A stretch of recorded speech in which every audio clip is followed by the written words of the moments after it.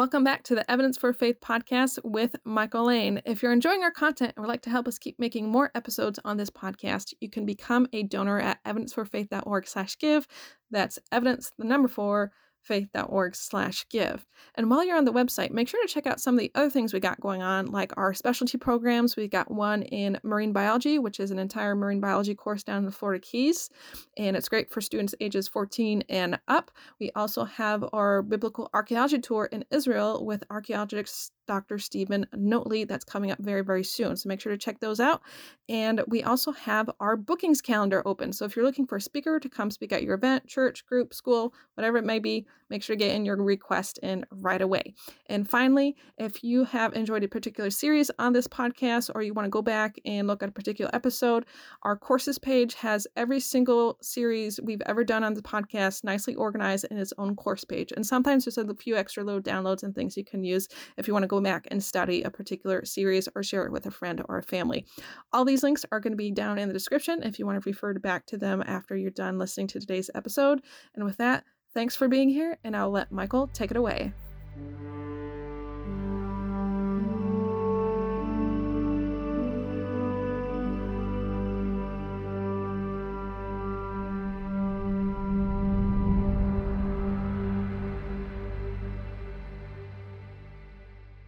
Hi, welcome to Evidence for Faith. This is a special Christmas rendition I'm doing, and we'll be going through a lesson that's called The Scribe Who Missed Christmas.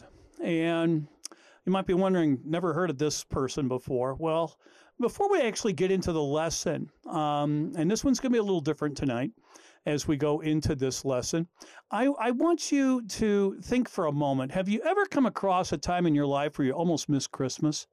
I mean, something happened, or maybe you weren't in a festive mood, or maybe there was some type of disaster that befell you in the month of December that just didn't make it feel like Christmas. I mean, I've had situations where I've had some major surgeries and almost missed Christmas with my family due to a neck surgery back many decades ago.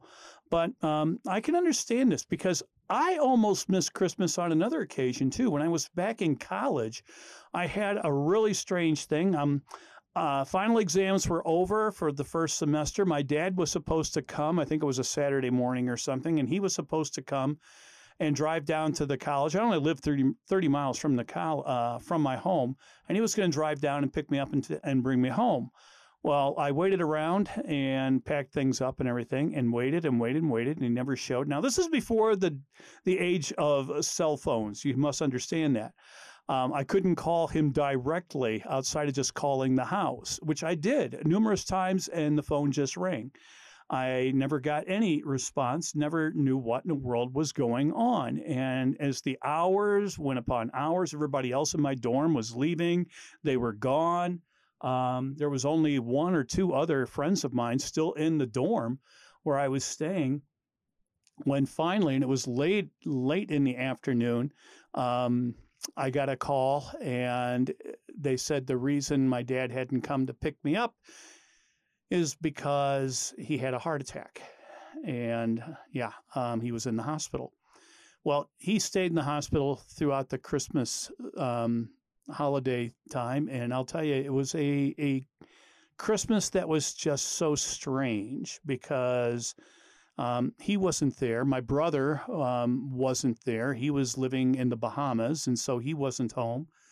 It was just an awkward time, and I just could not, even though we had the tree up in our house and we had decorations, just could not get into the Christmas spirit with my dad in a perilous condition in the hospital. And so it was a difficult time, and I almost missed Christmas. Matter of fact, Christmas Day came, and it was sort of a downer, very depressing. I was that day. I got very depressed, and I think all of us were really struggling through that we almost missed Christmas. I don't know what's going on in your life. Some people have losses. They've lost family members. Or they got some family member who's in the hospital or ill. Maybe they're away from home for the first time, whatever. I don't know. But I'm going to encourage you not to miss Christmas. And in this lesson, we're going to listen to someone tell his story who totally missed Christmas. He had been looking forward to the Christmas celebration, but he totally neglected it. And it's a true story, but of what happened, the event, but we're going to hear it from a dramatic portrayal of his telling of it. And so if you'll just bear with and go through this, we're going to be talking about the scribe who missed Christmas.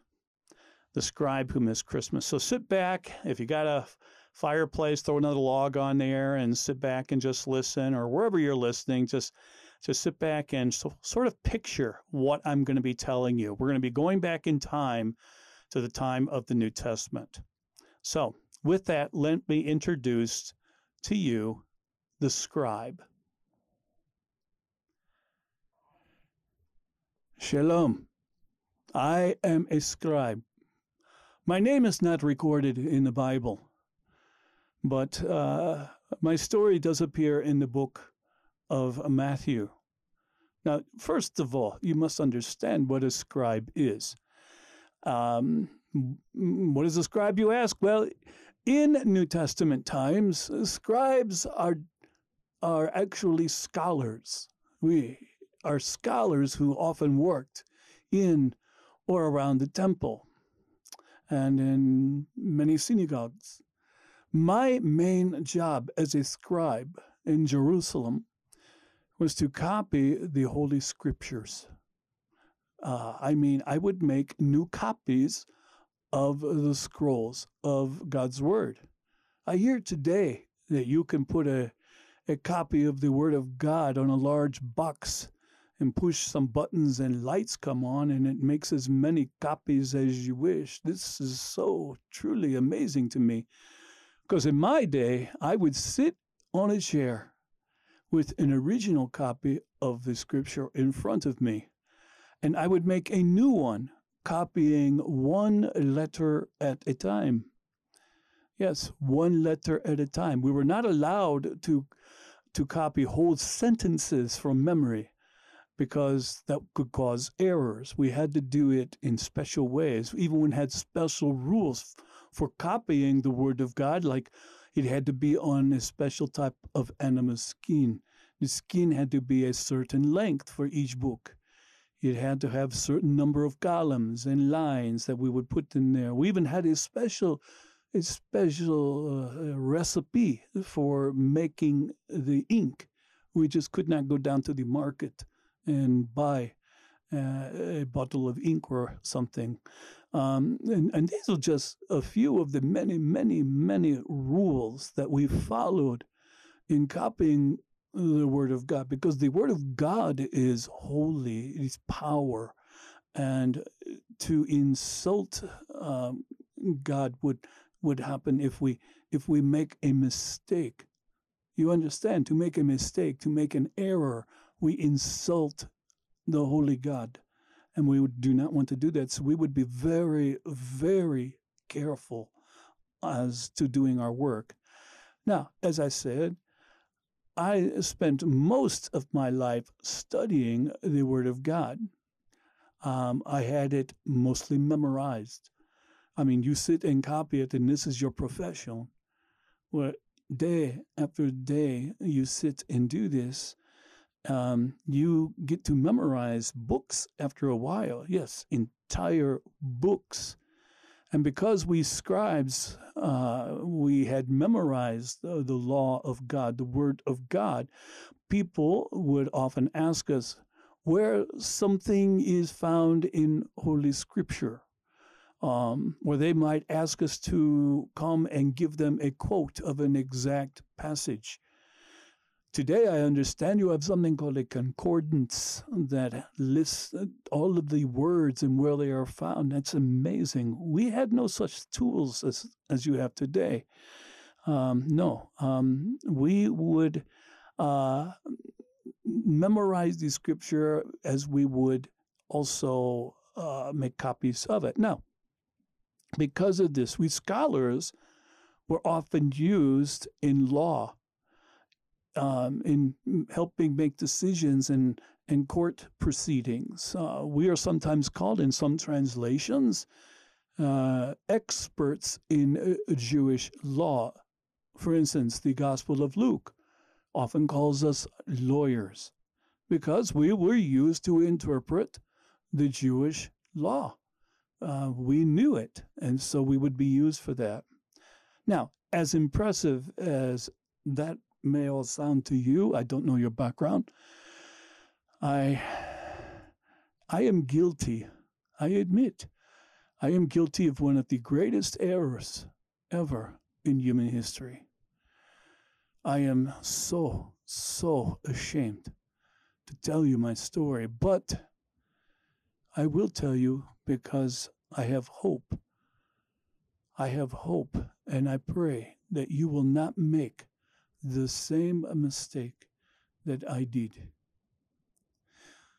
So my story goes back about 2,000 years ago, and it takes place in Jerusalem.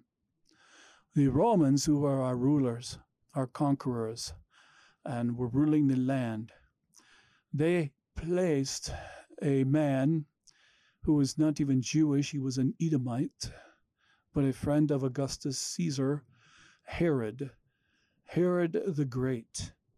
And they placed him as the king over us. Herod was called by Augustus the King of the Jews, and he loved that title, though he was not Jewish, though we would never say such things to his face. There are reasons for that. He also called himself the King of Kings. But as the story goes, in these days he was getting old. And in his short life, to tell you why we are so afraid of him, in his short life as our governor, as our king, I hate to say that, but as our king, he murdered many people. He killed women, he killed children, he killed Pharisees, he killed men. He even killed his own wife, he killed his own children. And many scribes and Pharisees who were very, very close friends of mine.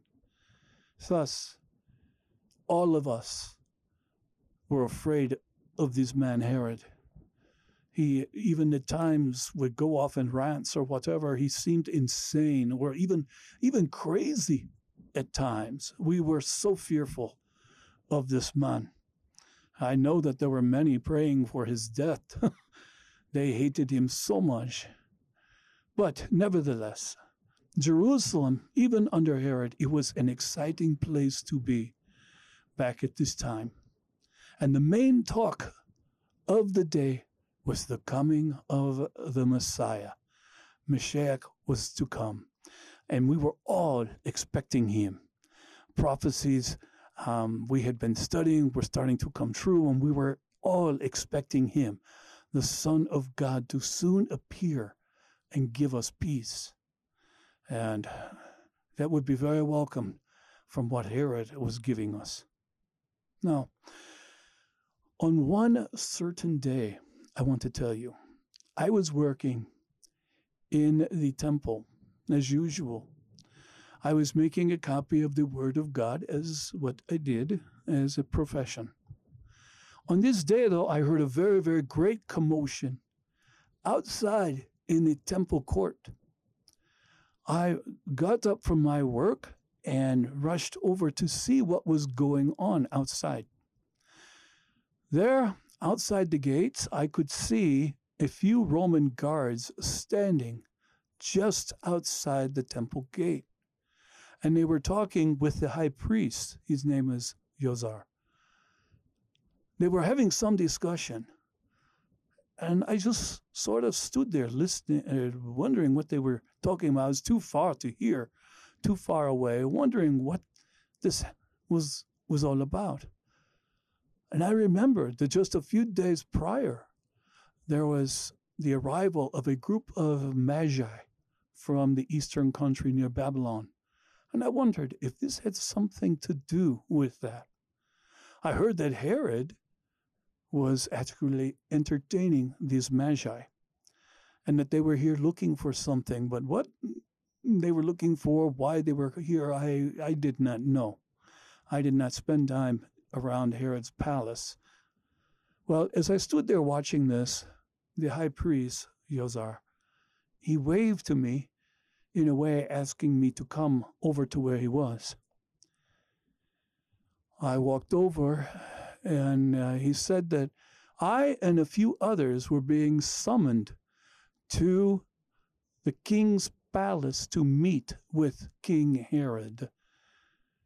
I must admit, a chill of fear ran down my spine as we slowly walked with the Romans across the city to Herod's palace. A few other scribes were pulled along with us. So with my colleagues, and we were very fearful because we were going into Herod's palace. Once inside, we were brought right before Herod, who was obviously upset about something. Now, we all knew when Herod was upset, this is when he is the most dangerous. And as I said, he had already murdered many of my fellow scribes and Pharisees, actually having them crucified.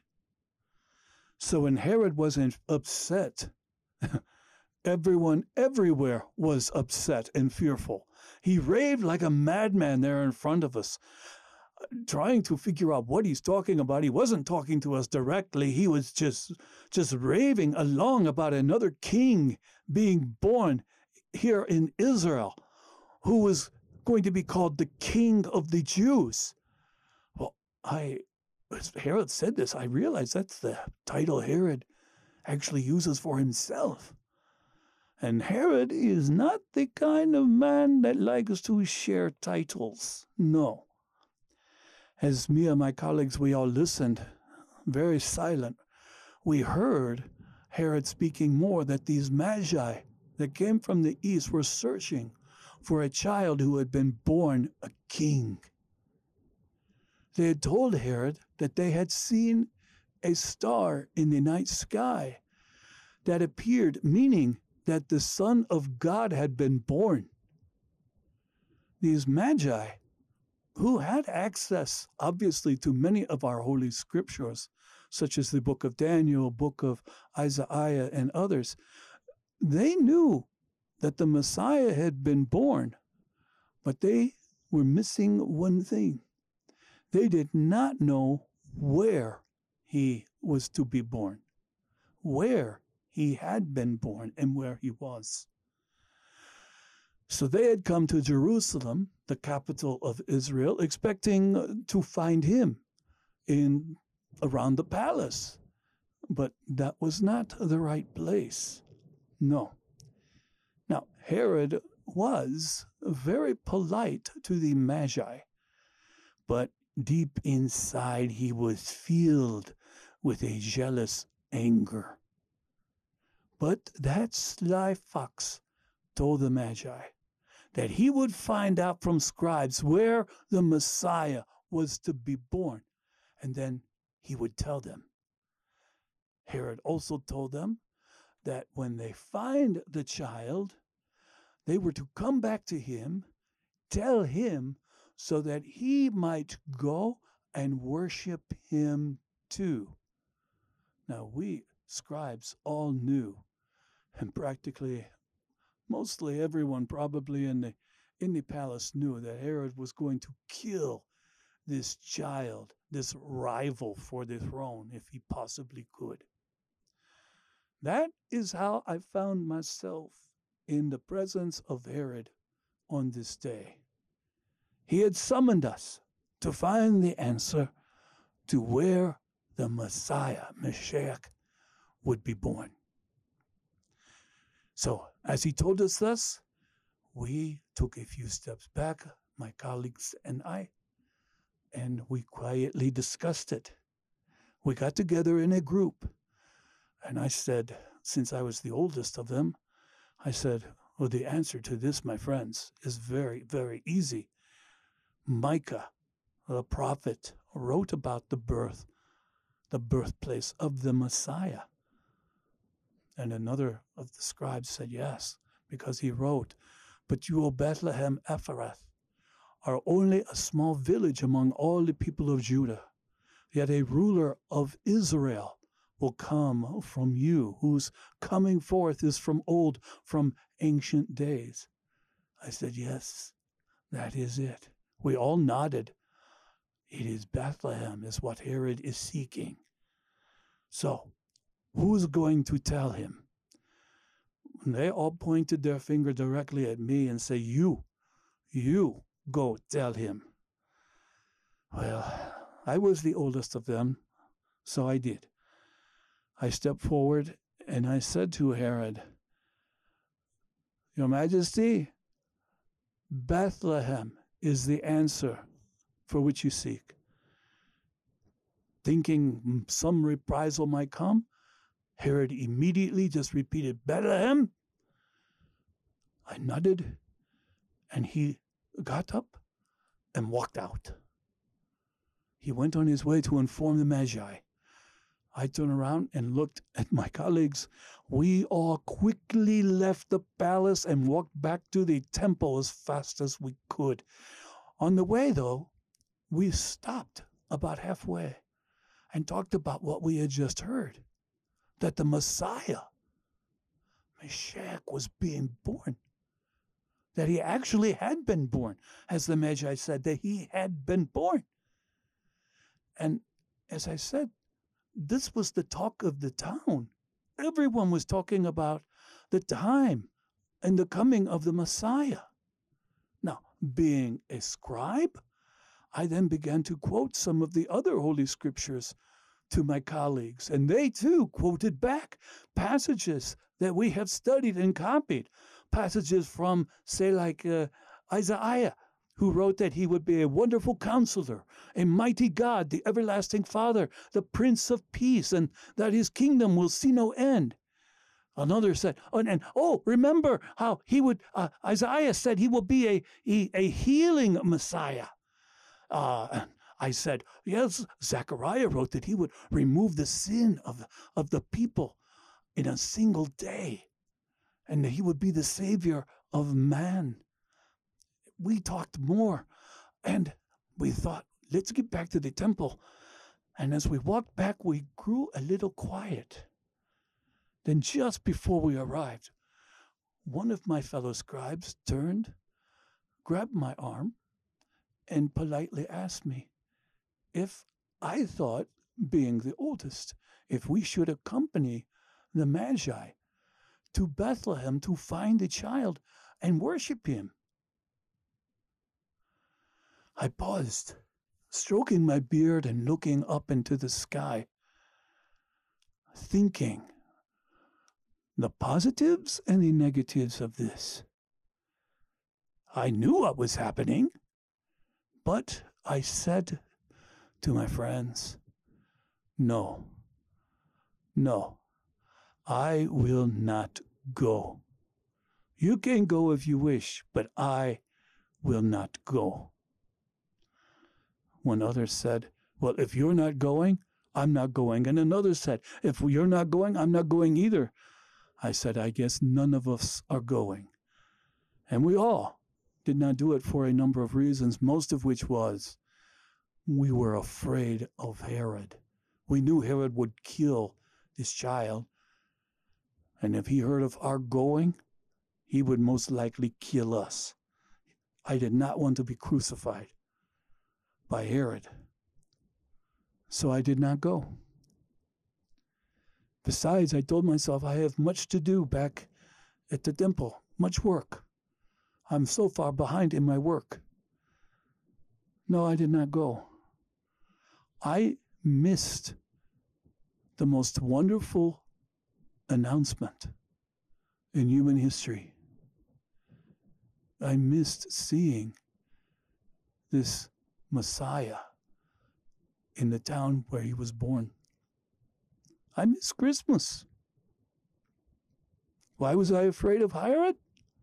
Well, is that why I did not go? Well, that was partially, but I also did not go for another reason.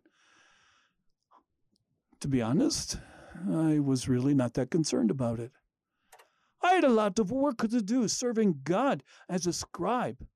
I really did not think I needed a Savior. I really didn't care. Why? Because though this was the fulfilling of Holy Scriptures that I had copied almost all my life, I didn't think I needed a Messiah. After all, I was a scribe. I worked for God. I didn't need a Savior. I was all right without a Messiah. Me needing my sins to be forgiven? I am a scribe. I don't need to be forgiven. I can quote the entire Old Testament. I did not need a Savior, I thought. I'm not sinful like those shepherds outside the city gates over on the hills there, or like the beggars that we were passing as we were walking back to the temple. I'm not like that. Oh, today. Oh, how I wish I could go back and change the past. I missed Christmas. Why? Out of fear, yes. Fear of what others would think. But I was also too busy with my work. And I was so occupied with my pride, my own self-righteousness, my independence, and trying to keep the law that I had no room in my heart for this Messiah. I hate to admit this, but there's more to the story. Later, when this Messiah named Jesus began his ministry,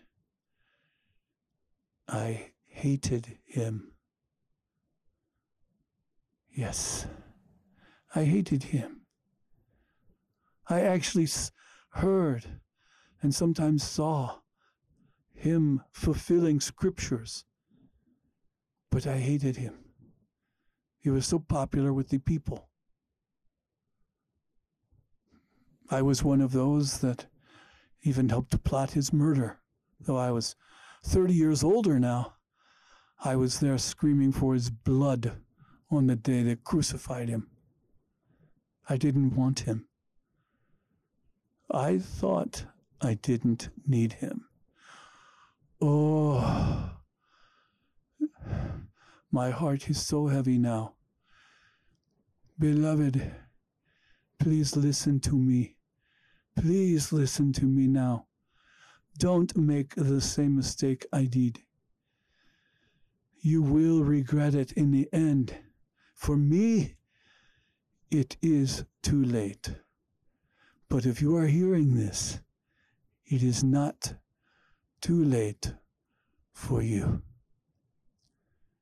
Shalom, and thank you for letting me tell you my story. Well, today, there are many people who miss Christmas.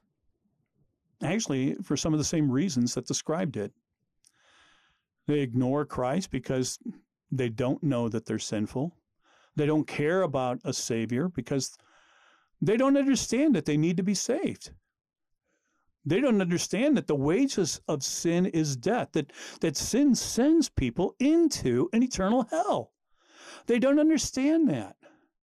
So, consequently, they ignore the remedy to the illness that they have, which is the disease of sin, which all mankind has. Beloved, do you know Jesus, the Messiah, your Savior? Do you know him? Can you find room for him in your heart today? Can you go into this Christmas season now knowing, without any doubt, that he truly is alive and that he is your Savior? I mean, all you got to do is just tell him that you're sorry for your sins and your shortcomings, that you are a sinner and that you deserve death. I ask you to come to him now and ask him to forgive you. believe in him. The word believe here is the word pisteuo in Greek, which means to put your trust and commit your life to him. That's what you do. Ask for his forgiveness. Repent of your sins, and he will save you if you trust and commit your life to him. I hope you don't miss this Christmas, and I hope that this Christmas will be the most joyous Christmas you will ever have. Particularly if you did not know Jesus before this and you've just come to a saving knowledge of Jesus Christ, I would ask that you contact us here at Evidence for Faith. We would love to hear that from you, and also to help you get started in the right direction by giving you some guidelines and things and helping you get established in your relationship. But if you already are Christians, I hope that you'll pass this lesson on. Listening to the scribe tell his story might be a nice little passage to even listen to on Christmas Day with kids, or at nighttime on Christmas Eve or something. We just ask that you share it, and also we would ask that you please help us in our ministry. We have so many things that we need to, so many bills we need to pay and salaries we need to pay. We're a non-for-profit ministry, and we really need your help. If you can help us at all, we greatly appreciate it. It is all tax deductible. It is, we are a non-for-profit ministry, and we survive. We don't charge for any of our services.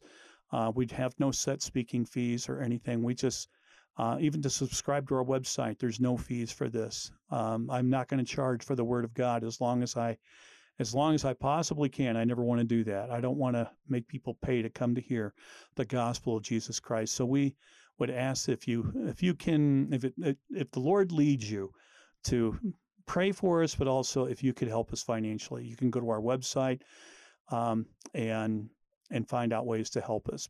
But as I leave you, I hope that this little Christmas story touches you in a new way.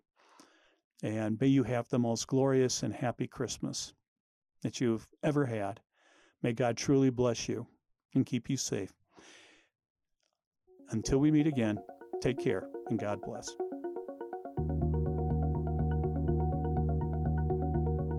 Thanks for tuning in, and thank you to our donors who make this program possible. Evidence for Faith is a 501c3 nonprofit ministry based in the USA. You can support this broadcast by donating online using the links in the description, and don't forget to leave us a comment, a review, likes, and shares to feed the algorithm and help others find this content. Thanks again, and we'll see you on the next episode.